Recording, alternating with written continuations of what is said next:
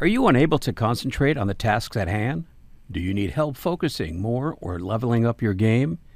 Here's a tip. Try Cognizin Citicoline, clinically studied to support mental energy, focus, memory, and attention. Cognizin supports brain health and supplies the brain with the energy it needs to stay sharp. Cognizin is a leading nootropic, featured in over 200 products. This podcast is powered by Cognizin. Visit cognizin.com to learn more and find a product to help you fuel your day. Ready to achieve great heights? Then you're in the right place. Welcome to Power Your Performance, the podcast where we dive deep with leaders in the gaming world and beyond and learn the techniques they use to power their lives. I am your host, Gary Kleinman. Welcome. We're with Dr. Hello. Marianne Engle, clinical and sports psychologist, licensed in New York and California. Dr. Engle is a clinical and sports psychologist specializing in kids, families, athletes, and coaches. She's worked with many professional teams, individual athletes, as well as younger athletes, their parents, and coaches. She has academic appointments at Harvard, MIT, University of California, San Diego, and now at NYU. Boy, with these, I'm surprised you're even talking to me. She is a vice president of Encourage.com, a website and company devoted to best practices for coaches, athletes, and their families. Good morning. Hello. Welcome. How are you? Good morning. It's a pleasure. Now that we got all of our technical issues behind us, let's talk psychology, sports, gaming, health, wellness, nutrition, and everything in between. How's that for something in 30 minutes or less? So where did your first interest in psychology come from? Oh, my goodness. Well, I wasn't going to be a psychologist, actually. And the head of the psychology department asked me if I wanted to do learn how to do some testing with some kids that were at a mental institution, and he thought that I would be good at it. So I said, okay. And the students said things to me like, "Are you a real one?" And I liked them, and I liked the whole process. So I switched graduate schools. I went to Cornell. I studied child development, and I did some clinical stuff there, but basically I trained to be a research person. So I came to California with my husband and started teaching at UCSD and publishing, and I realized this was really not nearly as much fun as sitting there talking to people. So I retrained and became a clinical psychologist. Which is why I think I like doing so many different things. And the sports thing came along because my husband at the time, he'd been an All-American lacrosse player, and he took up ice dancing. And so I know, and I know random, but so when he was at MIT, we were in Boston. We joined the Boston Skating Club, and there were all these skaters, the American champions, who were training, and they were all arguing with everybody, themselves, each other, their coaches. And I was studying to be, at that point, a research psychologist. And they said, well, psychology, just come. So before long, I was putting them on the ice at nationals and internationals. And I thought, ooh, I like this too. And then we moved to California, and I started working with the NBA and anyway, one team after the other, and while I was teaching and then doing my clinical work. So it's been an ongoing, lifelong passion. And then I had children, of course, and then I had to take up the kids' stuff because I didn't like what the coaches were doing. So I've been obnoxious for a really long time. No, I think I said this to you when we first spoke several weeks back, that all these organized sports seem to be great organizations for orphans, right? If you can get the parents out of there, then the kids have fun and they learn and they develop and what have you. So is there much of a significant difference between clinical work and sports psychology work? Well, I think being a clinical psychologist and a research psychologist has really helped my sports work because I know what normal development looks like, and I also know what happens when you have internal things that get in your way. And so it's a combination, and I think that's why I like it so much. So I think both, yes. Are athletes, forget the sport that they may be engaged in, do they have similar, for lack of a better phrase, symptomologies or behavioral challenges across sport that's psychologically based no matter what they're engaged in? Because then we'll take some of the learnings that you've had in traditional, we call stick and ball sports, and translate to that, how that's interpreted potentially in the esports and gaming world. So, kids are born with their own personalities, right? So some people have troubles with anger management. And and mothers will tell you that from the time this kid was little, if they didn't get what they wanted, they get so mad, that kind of stuff. Well, translate that into somebody who's a really good athlete, and they will get so mad too. And what if they're an incredible athlete? Well, then we've got some issues, big issues. There's others who are really sweet and nice, but they kind of go around and cheat a lot. Every game they play, they want to win. If they don't win, they find a way to cheat. So there are a lot of issues that come from childhood on, and then we see them in athletes. And then there's it's so complicated because basically I feel like kids want to be good, they want to be loved, they want to be appreciated. And some of them really are very good at just motivating themselves from themselves. And others, maybe they're waiting for a parent to tell them what to do, and then they hate the parent for it. There's so many dynamics that happen. And I think it is a rare bird of a kid who can become an excellent athlete and also a happy person. And trying to find that balance is very important, because they have a whole life to live. And I feel like a lot of times I need to be in that space for them. Because they are not doing as well. I mean, nobody ever calls a psychologist in when they're doing really well. They should. Right. They should. They should. That's a good but point. They don't. But as soon as they start to fall apart, that's when you get called in. Well, that makes sense. Right. I guess it does. It's a little frustrating because sometimes when I fix a team, it's like they say, thank you, bye. And I was like, no, let's keep it up. This is really going well. Don't stop now. But they all stop. And that's true for athletes, too. But when you have somebody who's really becoming dysfunctional in their ability to perform, that's a really good time to sit down and really stop and think and find a way to find peace inside yourself and then find a way to move on.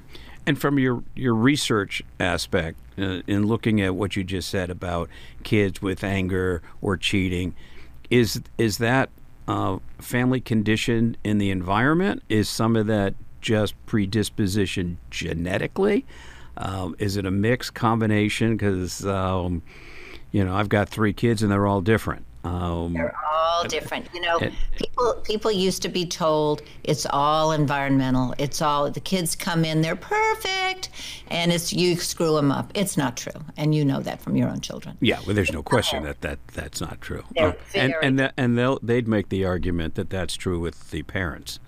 Well, yeah, of course. Of course. But when you have a kid who has some issues with some of those things, how the parents deal with it. I mean, I have a lot of parents who laugh and think it's really funny and cute.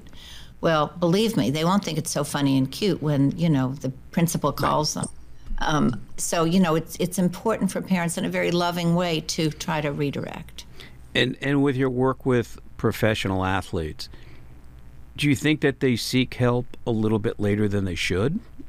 I mean, is it when it manifests itself as an intrusion in their life, being success, interfering with interpersonal relationships off court, off field, that they would have been better off prophylactically, so to speak, getting tools to help? What do you think? Of course it'd be Okay. better. Of course it'd be better. It's just in the U.S., we don't have as much stigma as there is in the rest of the world about going to a psychologist. But there is this feeling about, why should I need it? I can do it myself. I can talk to my friends. My friends. I love to talk to my friends. They can help me. Well, really, yeah, they can be understanding, but it's like being a really good athlete. You've got to work at it, and you've got to have somebody who really knows how to help you learn it. And is that a gap in early education, so to speak, or early sports, is that is not incorporated into protocol? Oh, I love that question. I love that question. Of course it's not, and it should be. And it should be. Why isn't it? Well, I can tell you that I have a son who's a really great athlete, and I would sometimes talk to the coach and say, can I meet with the kids for a little bit? And because I was working on some techniques and stuff, and he was always good with it. But not a lot of the parents, there were a few parents who didn't want their kids to come because they were worried that I was going to hurt them. Now, of course, those parents, every time they see me, oh, I just loved what you did with my kid. It's like, oh, God. Okay. Just let me remind you. But what did they think you were going to hurt them with or by?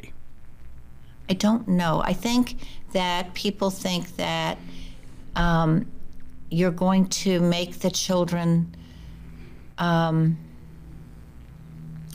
don't even understand it myself. I think they think you're going to make the children weak in some way, instead of what they think they're doing that makes the kids strong.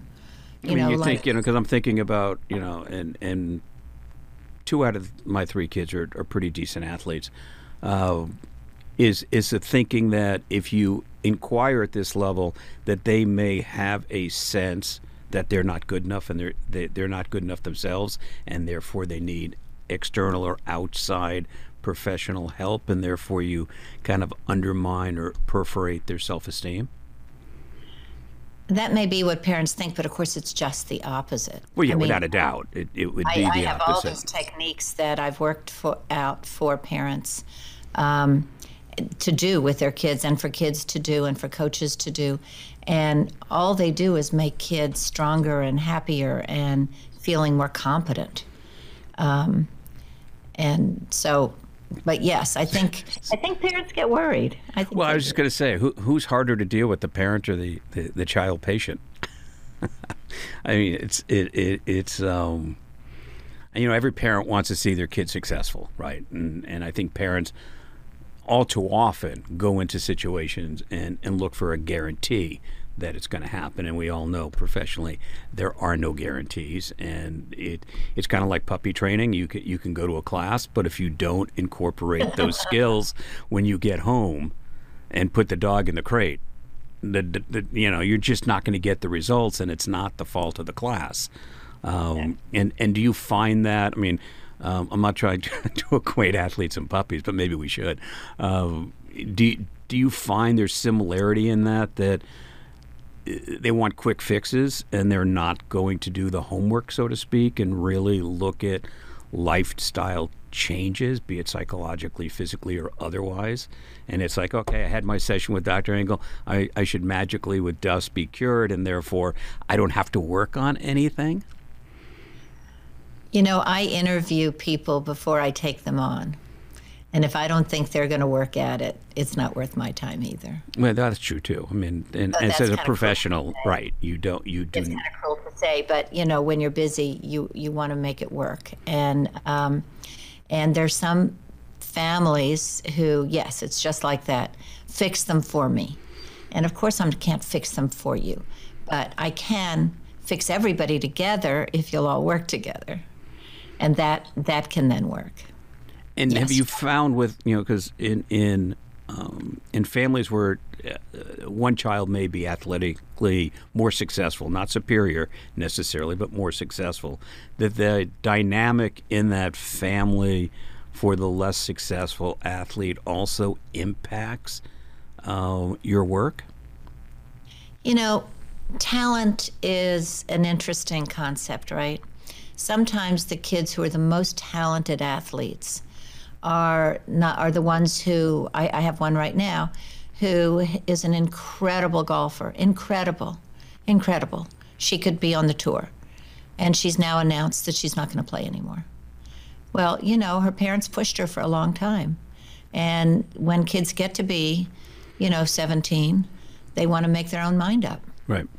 And so even with all that talent, it might be the kid in the family who has less talent but more go. Right. It's actually going to work hard enough to be there. Yeah, it's interesting. Going back, I won't mention names. I did a lot of work with a bunch of NFL players, and 2 out of the 3 boys played in the NFL. One had a Super Bowl ring. The other is incredibly well known. They would both tell you that the best athlete in the family is the one that's working at a supermarket, because yes, he just couldn't, for whatever that dynamic is. And this was long before your specialty and your skill set was necessarily around to help. I mean, those are the days in the NFL where there was no health, wellness, and nutrition. That here's a Percocet, go back on the field. Okay, fine, your ankle's broken. You have 2 ankles, right? Kind of thing. And that's kind of an interesting dynamic, not only from the athletic endeavors and success, but just the interpersonal relationship of the siblings as a result of that. And then parents get involved, and it's kind of interesting, and it is a lot of your work, and we'll pretty soon start talking about some of the issues that gamers face, and you can give some top level advice of how they cope with some of these things. Where's the first place to start when somebody reaches out to you? Is it because they've got this block of success? They have a fear of failure. It's that old thing. Is it a fear of failure? Is it a fear of success? Is it trust? Is it afraid of the competition around them? Is there a commonality of what's the match that says, I gotta go find Dr. Engle and talk to her because this isn't working? It's usually because they're starting to lose. I see a lot of tennis players, and they're not interested in me until they start to lose. Yep. And when they start to lose, I don't mean to interrupt. When they start to lose, do they look at that as they're starting to lose not because of their physical skill set, but their mindset is such that it's defeating? Yes. And oftentimes, if they're under 22, it'll often be a parent or a coach who calls me. And so the thing that's cute is that I will treat some kids who are playing in a certain league or something, and then another one will tell their parent to call me, and I'll get the call that says, my kid said I need to call you.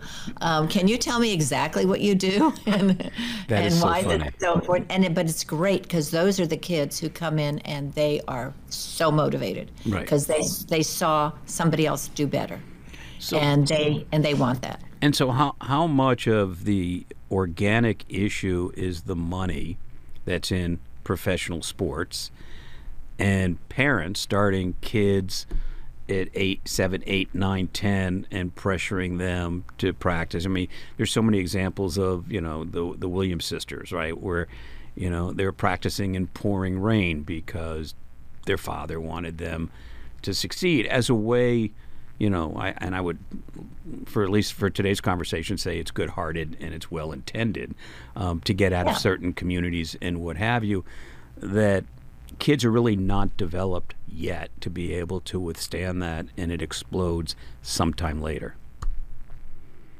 Well, the thing I like about the Williams sister story is that he insisted that they do well at school too. Okay. And what bothers me now is we have a lot of parents who push their kids into athletics, and they let them be homeschooled. They do, a lot of skaters are like this, and they really give up everything for the sport. And then what if they don't make it to the top level. Right. And even if they do, how many sports have a lifelong trajectory? They don't. They don't.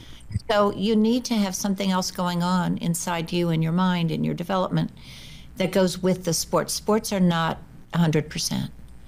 And but the thing you're talking about, which I think is really a national issue, is that the kids who are in athletics now, to get to the higher levels and stay at those levels, they are required to play their sport year round. They're required to kind of drop out of other things. So developmentally, it's really bad. It's all or nothing. It's all or nothing, and it's really bad because, like this kid I'm talking about, this girl who's dropping out, most of these kids will get to the point where they say, this is your priority, this is not mine. This is not who I'm going to be. And then what have you left them with? They have one sport. They didn't do that well at school. I mean, you know, where have you left them? And the parent will often feel like, you're letting me down. We did this for you. We Right. did this for you. It's like, oh my God, the guilt. And so how much change, and then we will get into gaming, because I'm fascinated by the sports psychology and being an athlete and, you know, and actually being honest with yourself of where you are, right? And that's probably 90% of the game is to be honest with yourself. But since you started and where you are now in your practice, social media has changed so dramatically, right? So you got TikTok and you've got Instagram, and you have these horrifically sad stories like the goalie from Stanford, unfortunately at 22, who took her life. Yes. I mean, and how much of that is social media, and how do you advise and what do you say to parents and the athlete of either distancing yourself from the effects of social media, not necessarily being on social media, but not having it have an emotional impact where you're harming yourself in whatever way you want to define harm. I mean, it's got to be staggering right now with social media influence. It is so hard for everybody. It's hard for parents to keep the kids off of it. It's hard for kids to force themselves to stay away. I deal with this all the time. And the strong athletes who are good students, who we do these little timing things. So, and also I ask them to do their homework away from their computer. Or if they use their computer for their homework, that they stay off.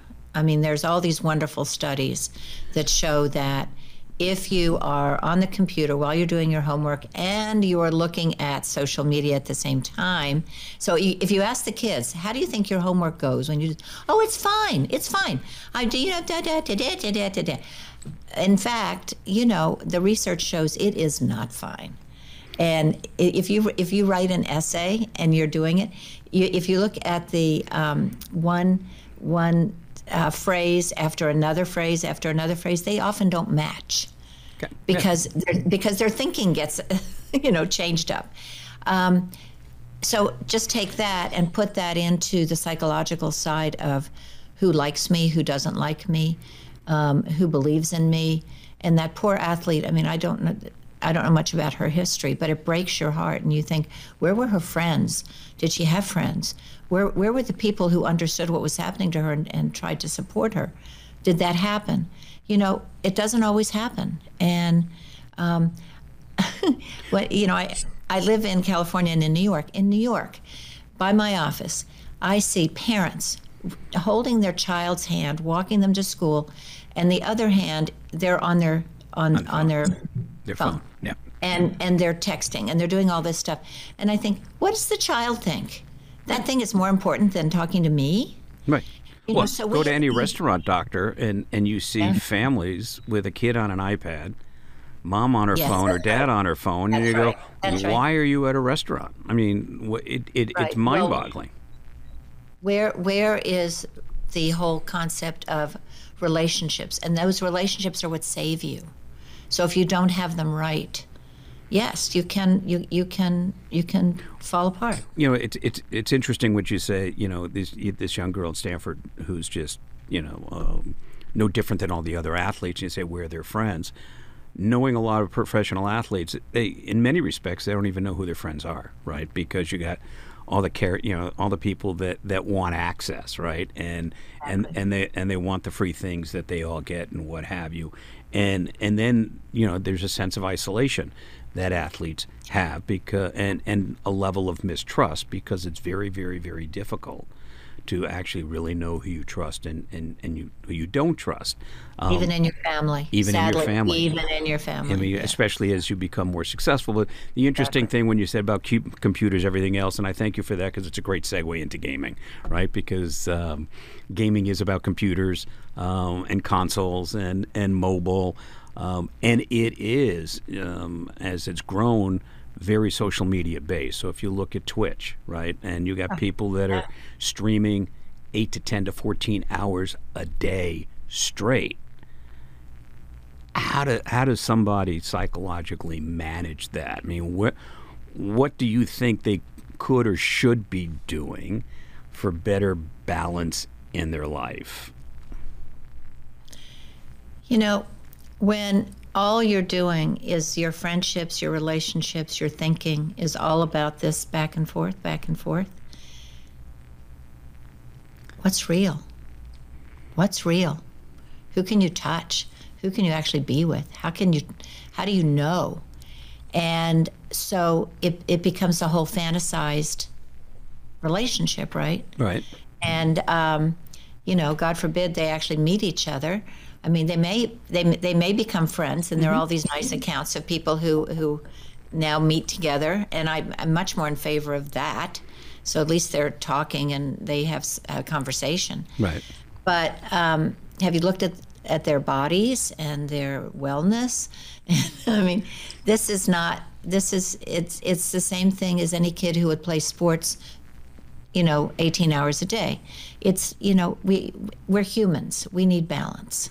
Without a doubt. If we don't have balance, Right, if we without don't a have doubt. balance, we are not going to be healthy people as we grow.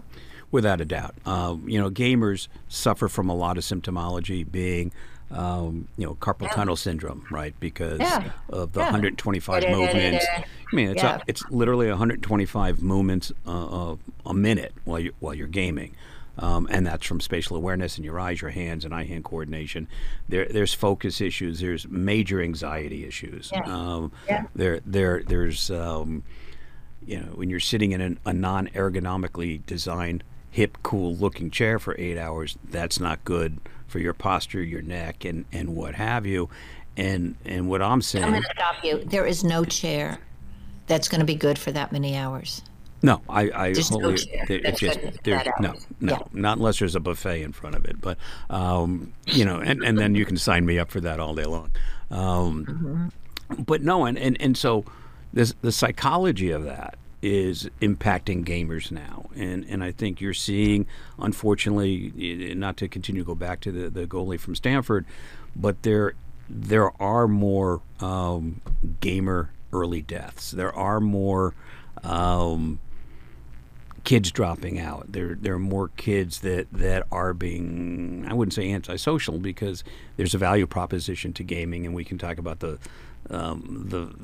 good things and the benefits of gaming, but it's about that balance. So, what's your recommendation for these gamers that are stressed? Because they're trying to get more subscribers, they're trying to get more likes, right? They're trying to get more engagement, and that becomes the definition of success. And it's not necessarily your content per se, but let's amass likes, or let's get 1,500 more people giving me $3 a month to watch my antics on Twitch and then YouTube. What would you say to them? Not that they're asking yet, but they will be. Prophylactically, what questions should they be asking themselves now to maybe make that leap later not so painful? It's all about balance. And if they are sitting there all day panicking about, does this work, does that work, blah, blah, blah, blah, blah, it's like somebody starting a new business. And when it's the same thing, it's just a different way of starting your business, right? Right. And so even if you're starting a new business, you really should get up and run around the block and have good food to eat and talk to a friend and hug your mother and sit down and then do it again. But if you're sitting there all the time, even if you're successful, our brains are not made that way. And you're going to start to feel overwhelmed, depressed, angry.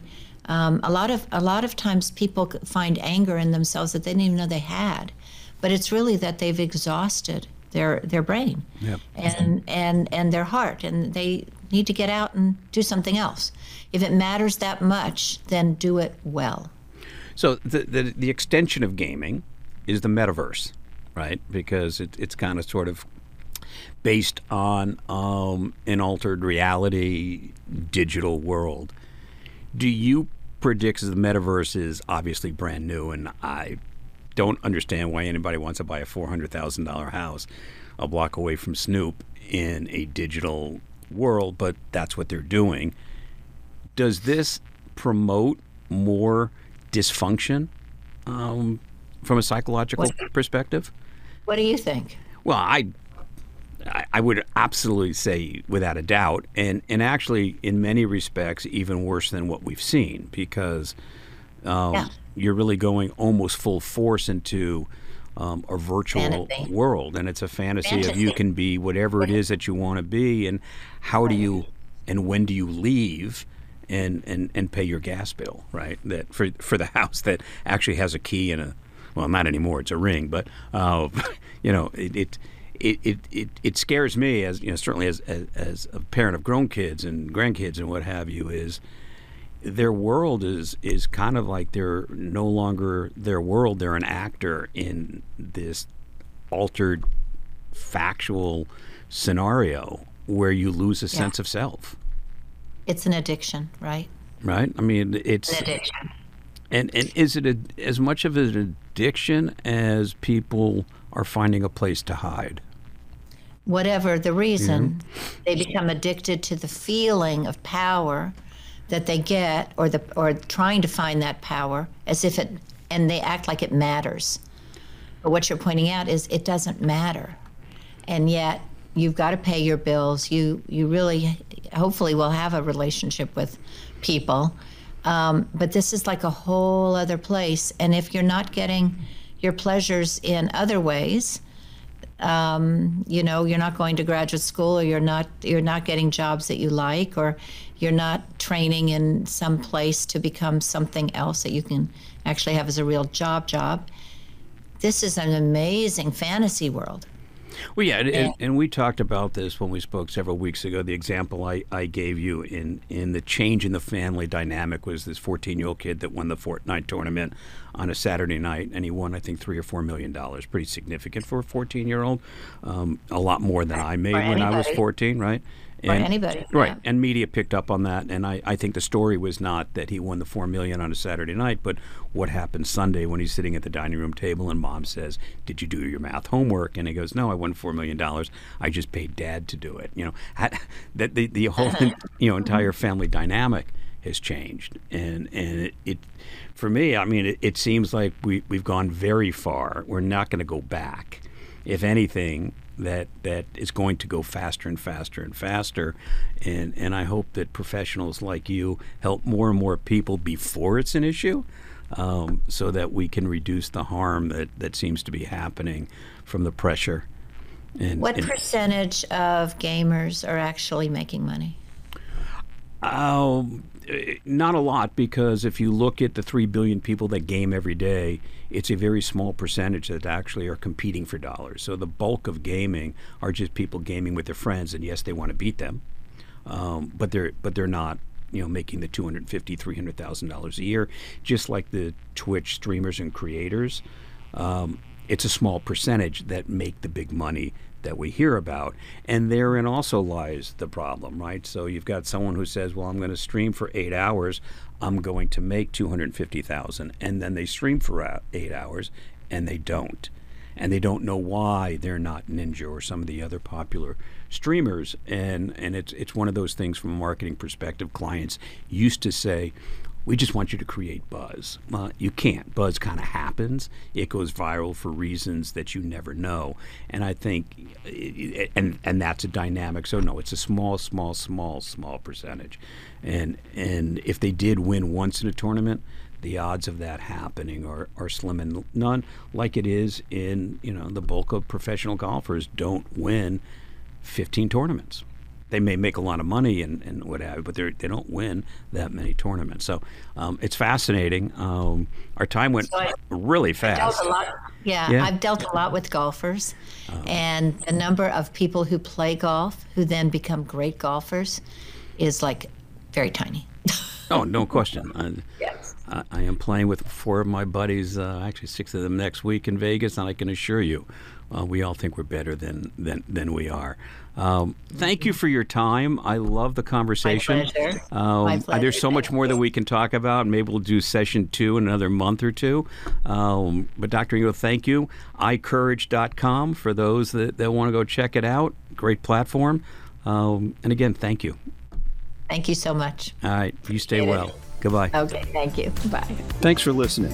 This podcast is part of the MAP Esports Podcast Network and produced by Innovation Media Enterprises. Please be sure to leave us a review and follow us on your favorite podcast player.